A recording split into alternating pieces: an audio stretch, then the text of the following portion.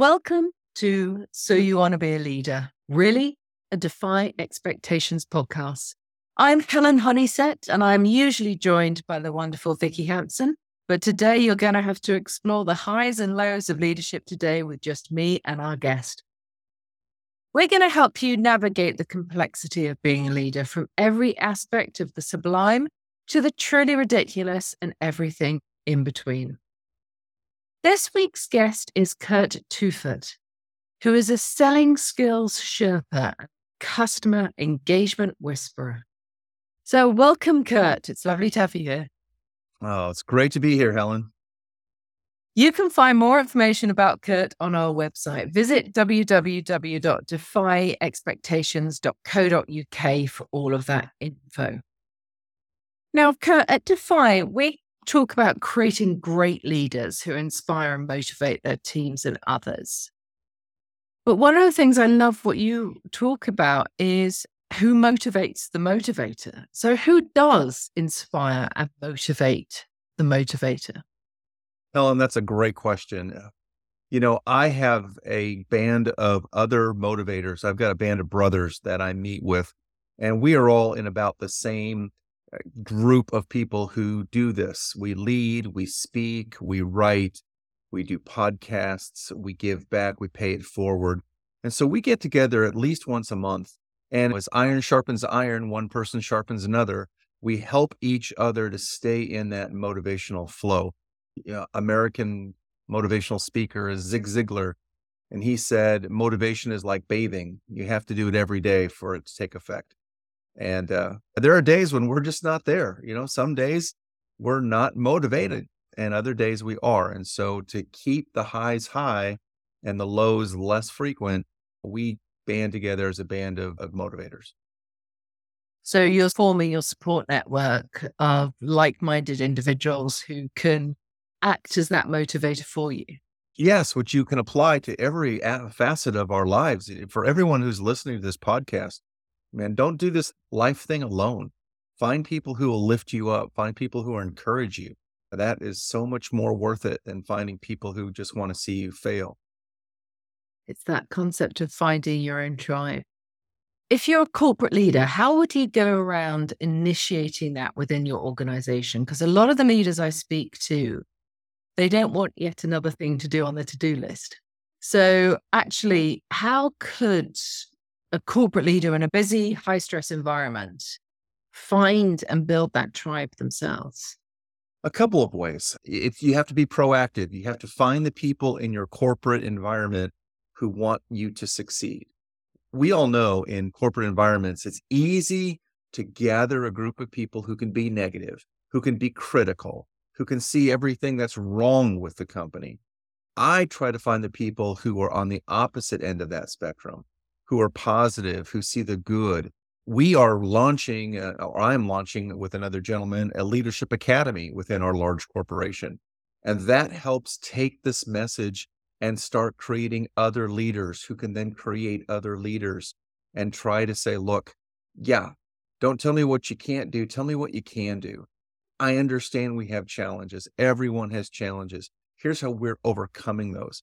And we begin to create a culture of a little bit more positivity. And that takes the effort, but the return on that investment is so high, much better than being negative. So identify those people who are role modeling the sort of motivation you want to have as well. Yeah, they're examples of good leaders. To be a leader, you have to have followers.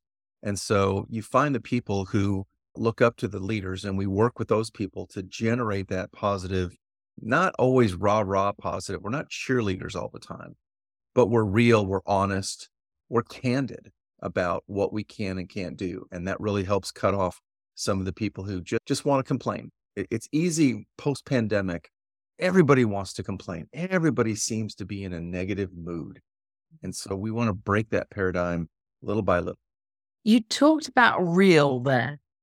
Real world leaders are very different from some of those that you see in beautiful script or on well-produced videos. Our understanding at Defy is that we've got the scars, we've got the wounds and the war wounds to prove what works and what doesn't. And that's something that we share with the people we work with. What was your greatest leadership challenge? And how did you overcome it? And what did you learn as well? Well, I've got so many challenges, Helen. I'll just use a simple one. Leading a large corporation into a new piece of software. We're rolling out a very complicated piece of software called Salesforce. And it's very much of a enterprise level software package that collects the information on customers for the sales teams to get more effective and more efficient. My biggest challenge is adoption.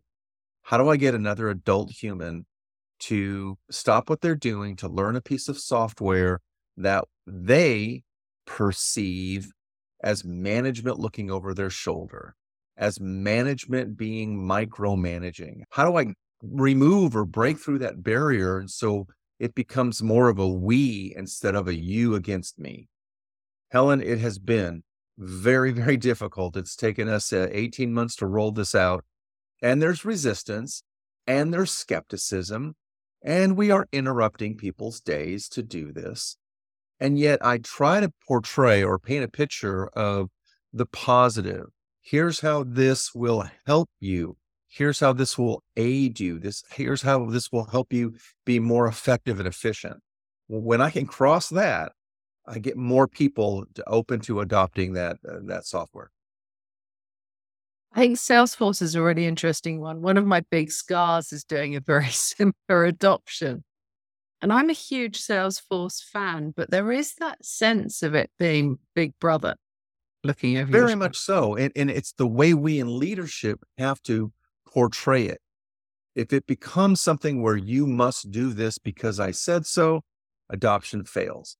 If it's, hey, some of the other people using it are seeing some incredible results with it, now it becomes something from the field moving up through the corporation, not the corporation pushing it to the field. So really making sure those real world examples are being seen and everybody seeing what's in it for them. And it really is, boy, I tell you, it really is a what's in it for me kind of a thing. Why am I doing this? I was perfectly fine yesterday before you called me on this. Why do I have to change what I'm doing? People don't like change. We in leadership, hard to get people to change. We who are motivators, hard to get people to change. And yet something about us, we're wired to want to help people change. Just like you are wired to help people change in this podcast. I think it's a really interesting concept because we talk about leadership being a learned skill. But I do think that some great leaders or people who are called to lead have a much different attitude to change. It fascinates them. They know that they will go through their fear change like everybody else, sort of they will have those moments of doubt and resistance. And I think it's one of the big lessons I've certainly had is learning to step back and go, not everybody is excited by change. Not everybody is bought into it. Not everyone sort of dives into it with joy like I do. And one of my old bosses, he said to me, change is like a train going through a tunnel. The leaders are usually at the front of the train. We see the light, but we have to remember most of our people are in the carriages still in the dark. And I think it's a really interesting concept of how you can support people to engage with change when we don't see it naturally as something as big or as scary. Exactly. I mean, there are more sheep than there are shepherds, and there are more people who lead from the front of the train than the people who are in the carriage. Absolutely.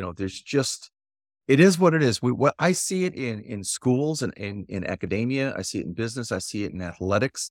Of course, we see it in many of the different countries' military, where you have a rank and file, and then you have sub leaders, and then larger leaders, and we just see that there's less people that are in the aspiration of being leaders. But to your point, we have to develop those leaders. We have to develop them in a way that whether it's a servant leader or some kind of a collaborative leader, I believe that those tools can be taught.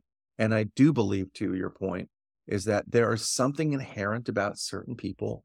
They just exude leadership. They exude, follow me. I'll get us through this. And we're like, yeah, good or bad. We have historical lessons of leaders who are horrible in the way that they led. I mean, they were effective. I can think of some military turmoils, but I'm not looking at the negative leadership. I'm looking at the leaders who today are making change happen.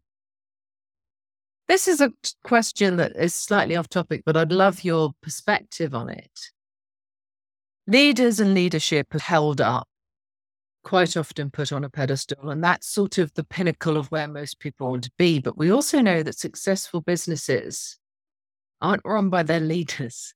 Leadership matters, but actually it's everybody at all levels of the organization that makes that business thrive. How do we potentially balance the scales a little bit more so that staying as a mid-level or an individual contributor is as a great career path as moving up the ranks to the C-suite? That's a great question. I think it starts with vision casting. How do we cast the vision for, let's just use the example of a corporation. Where is the corporation moving? We could say large corporations like Ford Motor Company, Salesforce, Procter and Gamble. There are leaders, yes, but they cast their vision into their rank and file so that when you come to work, you're a contributing member of where that goal or vision is going. And part of the challenge I have in leadership, especially trying to move over 500 people through Salesforce, is casting the vision and communicating it so that the people who are starting to use it feel good about, why am I doing this? Where is this going? How do I contribute?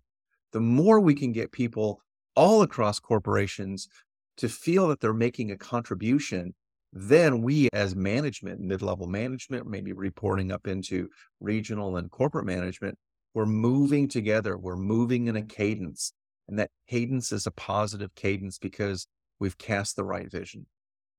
Thank you. It's a topic that fascinates me because whilst my focus is on leadership,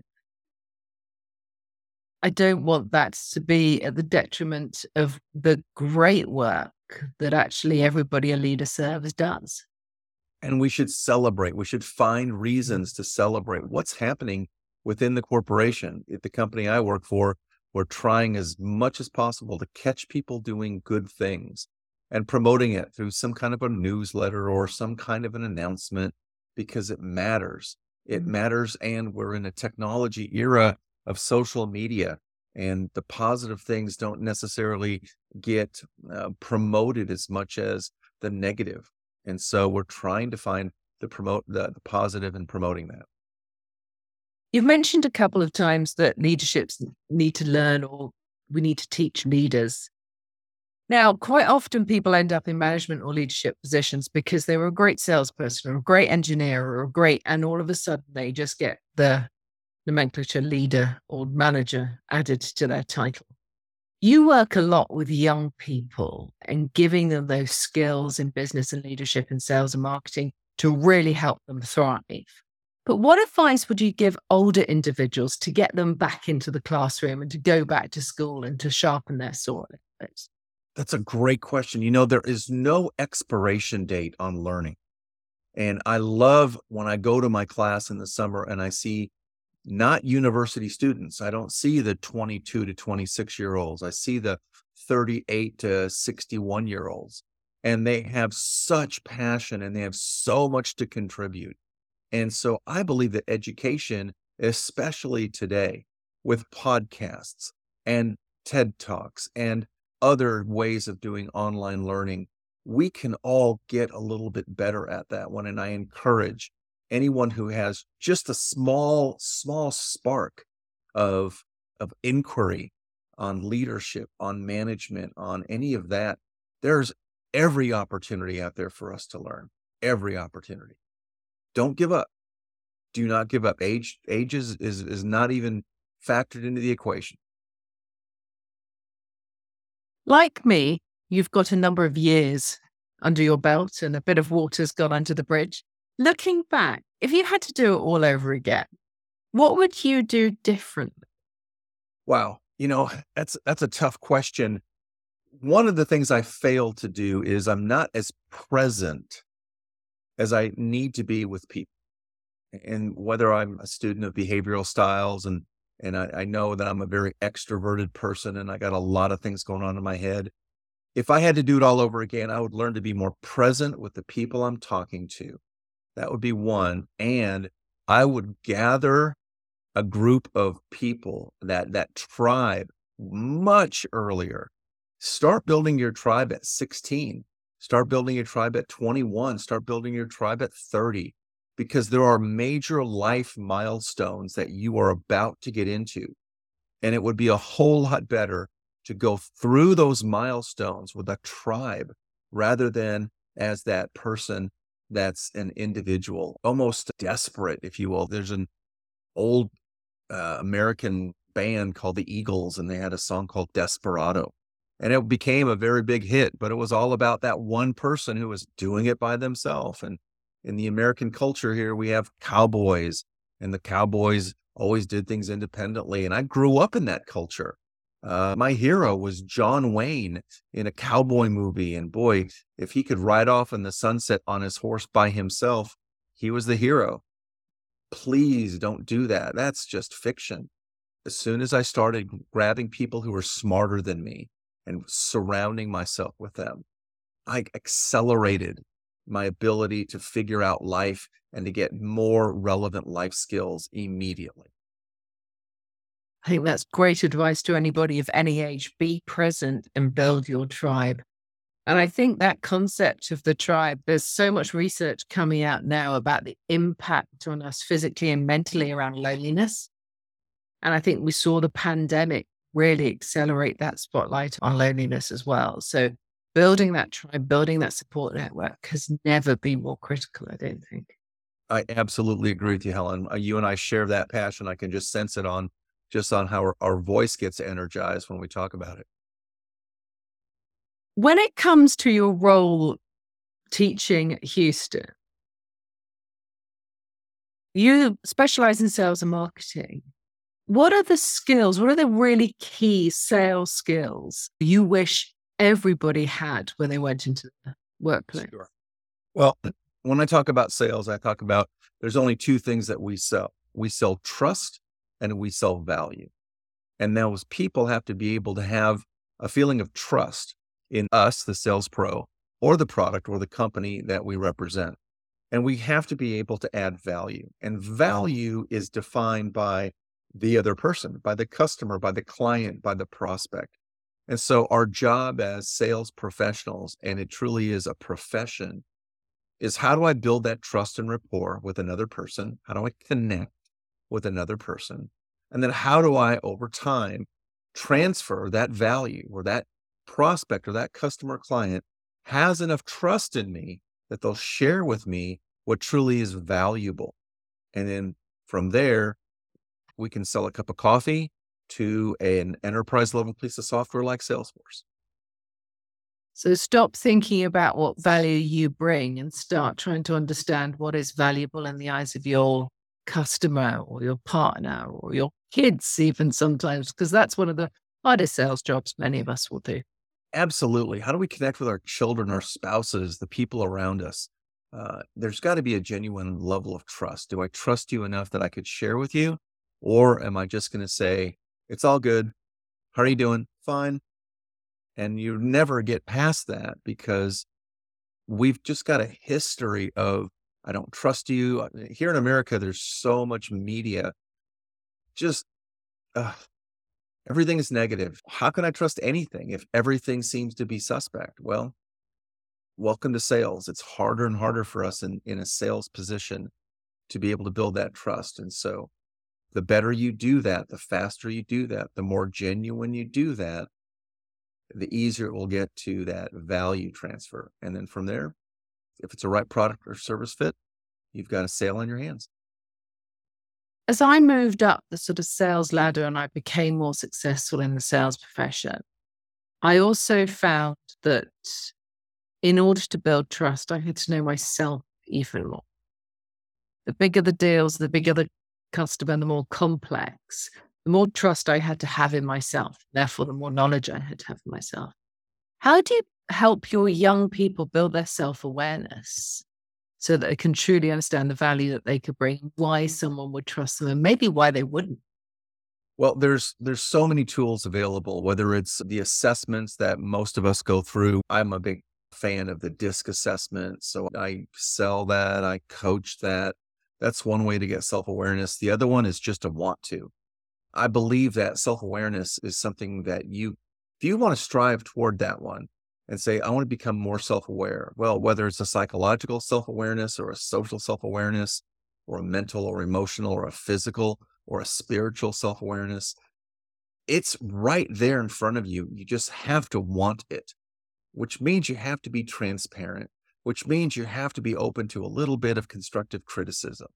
We see that in athletics, and we see that easily, that the ones who excel in athletics have a great self-awareness, they have a great coach, and they're willing to do the work that the coach is requiring them to do. And I believe it's the same thing. We've got to be willing to do the work. And that requires a work ethic, which requires a tribe, which requires a leader, and it requires trust. So they all come together as puzzle pieces. So here at Defy, we like a play on words, we like a good pun, and we also like being a little defiant. So one of the questions we ask every single one of our guests is, if there was a defiant pearl of wisdom that you could pay forward to young or aspiring leaders, what would that be? And I'm getting you're going to have to top it on it, because that be present and build your tribe advice was pretty spot on. So looking forward to this pearl. So here's the pearl. Do the right thing next and the next thing right. Just do the right thing next and then the next thing right. If you can continue to just think about that cadence, regardless of age, when you're present, when you're doing the right thing next and the next thing right, it will be remarkable how things turn out. That was a great pearl of wisdom. There's a song in Frozen 2, which is all about do the next right thing, take the next step and the next step. And that's one that always echoes round my head. Wonderful. Thank you so much for sharing. Well, if you've been as inspired as we have been with our amazing guest, Curt, and the pearls of wisdom that he has dropped for us today, please check back in, as we will be running these regularly. And we are covering every aspect of the skills leaders will need to continuously develop and evolve to thrive. Look at our website, defyexpectations.co.uk, and remember to follow us to get notified on our next episode.